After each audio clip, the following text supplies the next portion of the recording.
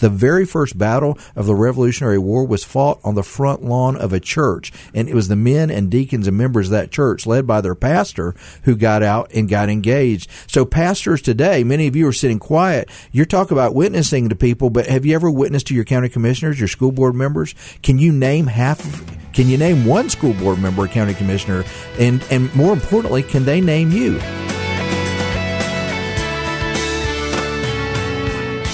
Hi, and welcome to Mid-South Viewpoint. I'm Byron Tyler. Pleasure, friend, to have you stop by today. We got something exciting to talk about. This weekend is the Culture Engagement Summit. This Saturday, April 30th, right here in Memphis, Tennessee. What's it all about? Well, we're going to discover with our guest today, who's created and organized, and he's got a team of people that are coming, engaging the culture. And we as Christians get that biblical worldview to know how we do that from God's Word. And Dr. Chris Hughes is the founder of Citizens for America Foundation. Chris, it's so good to have you in Memphis. Thanks for stopping by the show. Byron, I'm so excited to be with you today and get to share with your listeners. And what an opportunity to be at Bott Radio, a great Christian radio network. And I'm honored to be with you today. You told me you know Dick Bott. Yes, sir. You know, Bott Radio is not just a radio show or radio station. It's a ministry reaching the world for Jesus. And I'm so grateful for the work y'all do. That's what I love about Christian broadcasting, which I've been in for a number of years and have worked for the Botts 20 years here. My second time, the first time when they moved to Memphis, first stint was about 7 years before we left to go with Transworld Radio and broadcast overseas, Northeast and Southeast Asia. Something about the power of God's Word being broadcast. I like to look at it, Chris, like an electronic seed spreader. God's Word is the seed. Yeah. The medium of radio is that electronic means that it's spread out through the teaching of God's Word, lands on the hearts of people. We have listeners in prison right now that are hearing this program,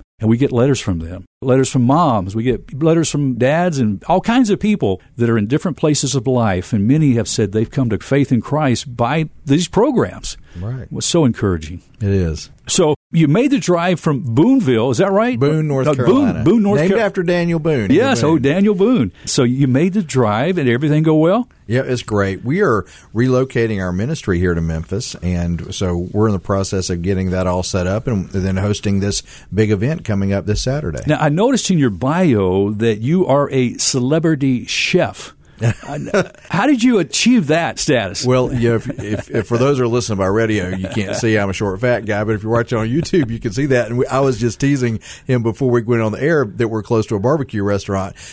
So years ago, and actually this is a great connection I have to Memphis. There's a big barbecue competition coming up here next month called the Memphis in May, which is the Super Bowl of Swine, the World Championship of Barbecue. And I used to travel and compete on the barbecue circuit in the Memphis in May circuit years ago, and they had a TV cooking show for 8 years. And my very first appearance on the Food Network was right here in Memphis. Is it Dyer's or Dryers? There's a famous hamburger place where they deep fry and grease. It's like 100 years old. And my very first show years ago on the Food Network was at that restaurant. That's a great story. What was the name of your barbecue group? Well, the competition group, first I was with a group called Oink, Cackle, and Moo, and I was a team member of that, and then I had my own, so you're tying into radio here. There was a local radio station that had a giant trailer that looked like a boombox, and they would go do live remotes, and they sold the thing. I bought it, so I bought that big thing, and then I called it WBBQ Radio, and that was my competition team, WBBQ. I love that, Chris. I love barbecue. We were just talking about Central Barbecue, so we'll have to get some of that before you leave town. We will. Can you remember back in grade school when you first learned about the history of this country? Do you remember what you might have discovered first about the history of our country? Well, in my mind, we were founded as a Christian nation, and that's not talked about very much in our country today. But our founding fathers were, and if you really study the history, they were Christians. And if you look at the Constitution of the United States, almost every part of the Constitution comes from the Bible. The Bible had a huge influence on the founding of our nation, but you don't see that taught in history anymore around our country. Yeah. What's your definition, Chris, of a citizen of America and our responsibility to have that title? Well, we need to be engaged, and we need to be involved in our country, and particularly as Christians. And that's an area where the church has really failed. We have turned over the culture and the government to people who in many cases are not Christians, and churches are not engaged. And that's a big part of what we're doing at Citizens for America, is trying to encourage Christians. You mentioned the opening of the show about having a biblical worldview. And so if your listeners are hearing this and they're like, what is a biblical worldview? Well, we all have a worldview. A worldview is the lens through which we see the world. Yeah. And for Christians, that lens should be the Bible. Yeah. And we need to be engaged and know what the Bible teaches on various issues and be able to explain it. The Mayflower Compact was written for the glory of God and the advancement of the Christian faith. Now, if this was the original colonists' intent to settle this land and establish its government as a Christian nation, where can we trace the first signs of disloyalty to that intent? Well, sin's in our world everywhere, and probably all throughout our history it crept in, but really since about 1960, it's really gotten bad in our country. When they had the times of free sex and free love, which has really led to a moral degradation that we have today, and then one of the worst things that happened in our country is the decision of Roe v. Wade in 1973, and now we've seen nearly 63 million babies brutally murdered through abortion. So where was the church, Chris, during this time? Silent.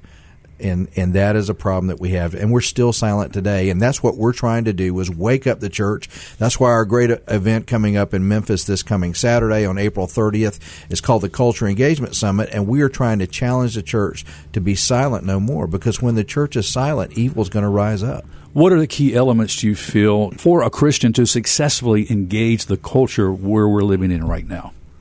Well, that's a great question. So this is going to take a little bit of an explanation. One, as a Christian, we need to know what we believe and why we believe it. We profess to be Christians, but I'm sure you're familiar with George Barna. I don't know if George has ever been on your show, but George Barna is a Christian pollster. George has found that there are over 40 million people in the United States of America who claim to be evangelical Christians, who were eligible to vote, meaning they're the right age, they're not criminals, eligible to vote, and are not even registered to vote. And then most of us consider ourselves faithful churchgoers, but his survey found that people that think they're faithful churchgoers only attend 1 out of 3 weeks. I mean, imagine if your wife only showed up once every 3 weeks. Yeah. I don't think you'd think she's very faithful. No. We're supposed to be the bride of Christ. We need to go to church. And then he found out that of pastors who claim to be evangelical pastors, only about 10% ever address the issues that we consider cultural issues, like transgender, abortion, homosexuality, traditional family, those kind of issues. Well, if you are a Christian but you never read your Bible, and again, let's just be honest, most of us do not read it every day. So, and some never read it. So if you don't read your Bible, you don't go to church, or you only go once every 3 weeks, and you sit under a pastor who never addresses these issues, you probably don't know what the Bible says on those issues. So we need to understand first and foremost what we believe and why we believe it. We need to register to vote and get educated on the issues that are out there, so we can elect godly men and women to public office. And then what our organization, the Citizens for America Foundation, does is we want to train Christians. We want them to get registered to vote. We want to educate them on the issues that are in culture today, and then encourage them to take that biblical worldview, not just in the arena of every day of life, but specifically to engage in the arena of public policy and politics. Yeah. So how do we do that? Well, as I said, register to vote. Find out who's running for office. Y'all have some big elections in Memphis right now. I mean, I've been listening to the radio the last 24 hours. Some hot stuff going on in Memphis, and really all across the country. We have some key United States Senate races this year, some governor's races across the country, and every congressman is up for election. And one reason this is so important this year, I don't know if you recall, but back in December, the United States Supreme Court heard a very important abortion case. It's the Dobbs case. And it's the biggest abortion case to be heard by the Supreme Court really since 1973. And at that time, we had a very liberal court. Today, we hope that we're going to find out. We hope that we have some conservative justices on the Supreme Court. And we think in June that they're going to make a decision.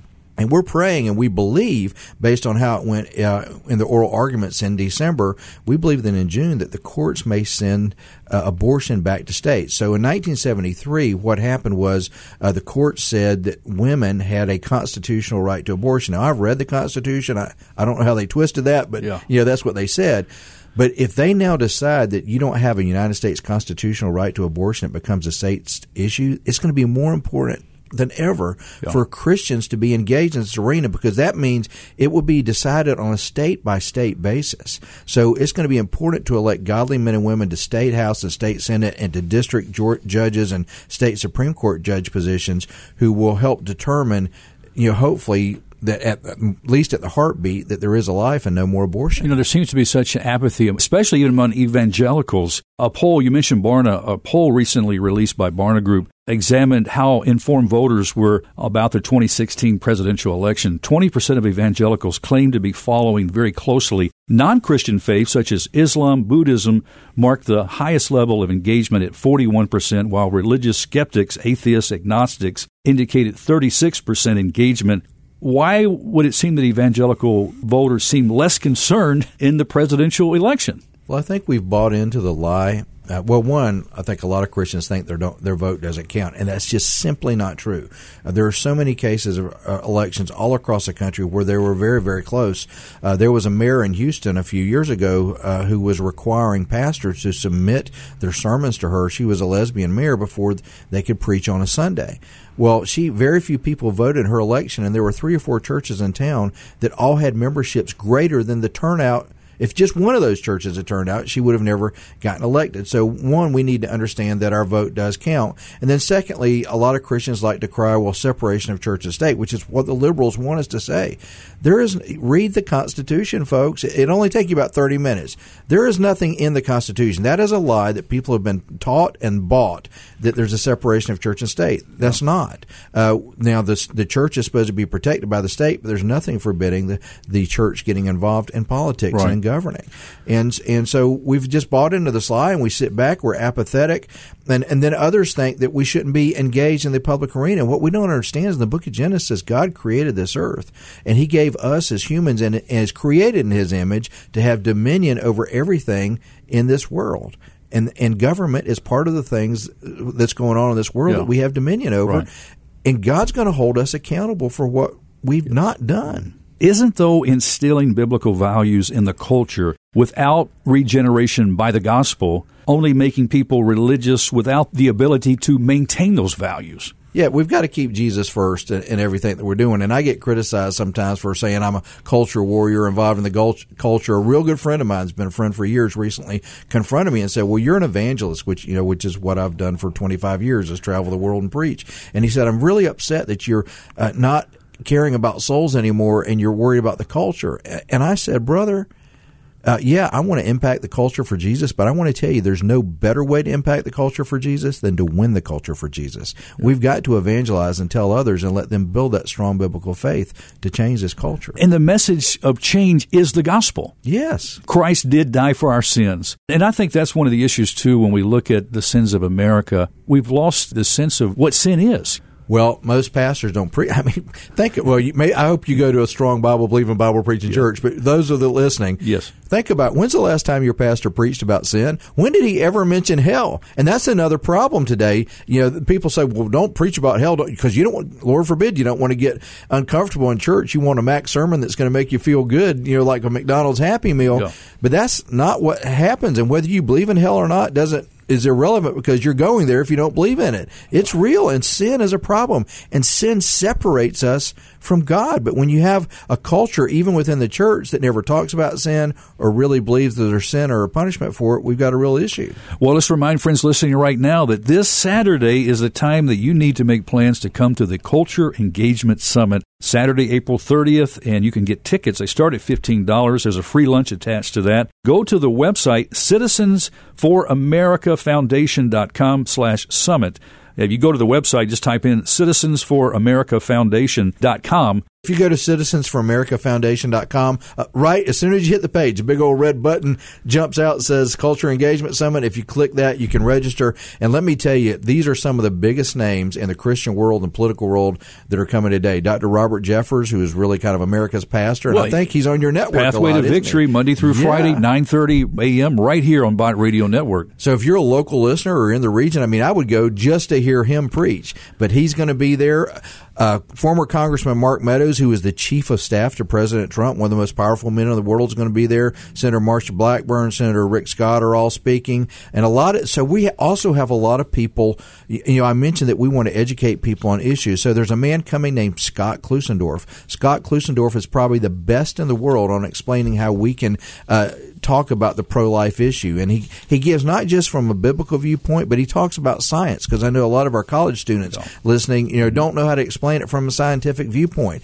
We've got a guy named Jay Seegert who is coming to talk about creationism and how God really did create it, not in a big bang, but like the Bible says that he created this world. We've got a group bringing in like a mobile fossil museum. It's also going to be really cool. We got so many great things going on, and there's something for everybody. If you're a gun lover, Gun Owners of America is coming, and they're bringing, I don't know if you remember, about 3 years ago, there was a church shooting in Texas, and there was a bad guy went and shot some people in a church, and a man got an AR-15 out of his truck and shot the bad guy, Stephen Williford. He's coming here. So there's a little bit of something for everybody at citizensforamericafoundation.com. Can you go and just sign up the day of the event? Well, I'm trying to encourage people to sign up in advance because I'm offering a free lunch, and I've got to make sure I've got enough lunch for you.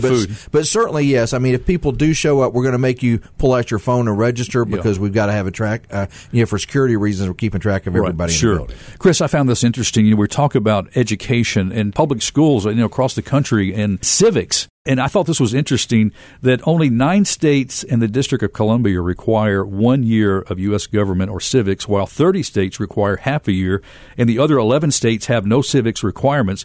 Most states have dedicated insufficient class time to understanding the basic functions of government. An examination of standards for civics and U.S. government courses found that 32 states and the District of Columbia provide instruction on American democracy and other systems of government, the history of the Constitution, Bill of Rights, and explanation of mechanisms for public participation, and instruction on state and local voting policies. The national average, Chris, U.S. government exam score, 2.64 out of 5. Most colleges require a 3.0 or higher, and some require a score of 4.0 to qualify for a college credit. That's where we are in our education system with our kids. Well, and I travel and speak on college campuses across the country, and civics is a real issue because young people today don't understand how our government works, and which is an issue. Also, how do you know to vote if you don't know how the government works? They don't understand the history of our country, and what really burns me up is, as you just showed, they're not learning about civics, but yet they're trying to get our 5- and 6-year-old kids to identify as transgender. They're having drag queen story hours. There's a major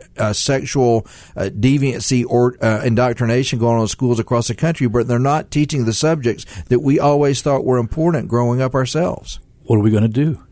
We have got to engage in the culture for Jesus and elect godly men and women to public office. And I tell you, I know a lot of people like to get excited about presidential races or Senate races. All that's important. But to me, and this is going to shock some people, but to me, the most important elected position is the local school board, because those local school boards are really elections that we can control. There's something called voter ballot drop-off, where let's say 1 million people might vote for president, and then only 100,000 vote for those local areas.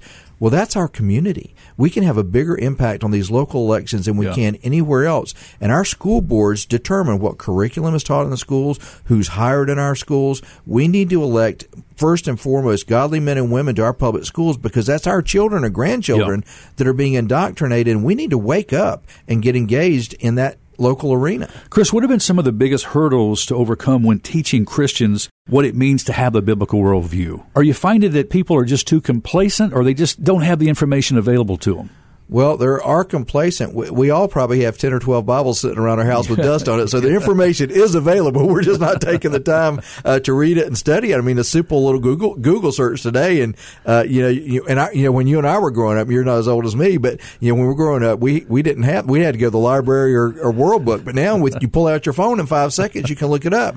I don't think a lot of Christians see the urgency. Now, a good thing that happened, there were a lot of bad things that happened with COVID, but one good thing that happened is when kids got sent home, home, parents started to see the garbage that was being taught in public schools, and that woke them up a little bit. Yeah. So that's changed a little bit. I just hope that doesn't die off. But parents need to come to organizations like ours and Bart Radio. I mean, goodness, you want to know what's going on? You guys have a great lineup of speakers 24 hours a day that help educate us on these issues. Let's go back to the balance between being a Christian patriot and one making disciples of all nations. Balance that out for me. You don't have to do one or the other. We can do both. And I would even challenge you that why not we make disciples in the culture and elected officials? So I'm going to step on some toes here, okay? And so some of your listeners that are pastors listening right now, pastors, when our country was formed, it was pastors that actually helped start the Revolutionary War. They were called the Black Robe Regiment. They wore black robes when they preached. They would preach these dynamic sermons about how we needed to stand against the evils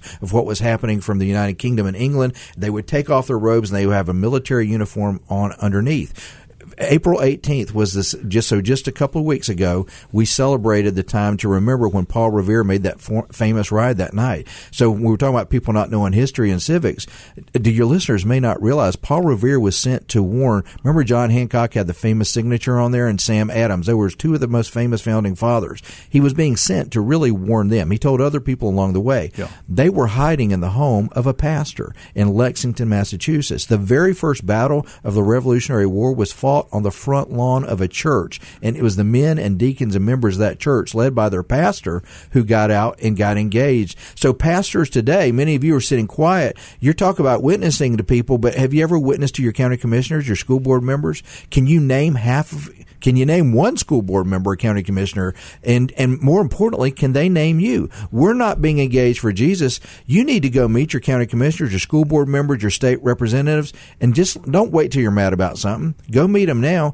and just let them know you love them and you're praying for them. Yeah. And be a witness to them. And most pastors are not known by any of their elected officials in their community, and they need to do that. Again, friend, don't forget now, you need to go to the website right now, because this Saturday is the Culture Engagement Summit, citizensforamericafoundation.com. As I said, tickets are only $15. It is a great value for what you're going to receive. Chris has already mentioned some of the speakers. There's also a free lunch attached to that, so we need to get you registered right away. I think the doors open Saturday. 7 o'clock. So, and again, I want you to register in advance, but I'm going to order some extra lunches. So y'all come, pack the house. Make me have to go buy some of that barbecue in Memphis and get more people here. But the doors open at 7. The event begins at 8:30. There are nearly 40 speakers. It's going to be incredible. Are you taking this summit other cities around the country? Well, we're branding. So our vision is to try to really grow in the Memphis area and create a ministry hub. And this is going to be, we want this to be the annual event in Memphis, but we're doing things like this in other areas. But this is the Culture Engagement Summit here.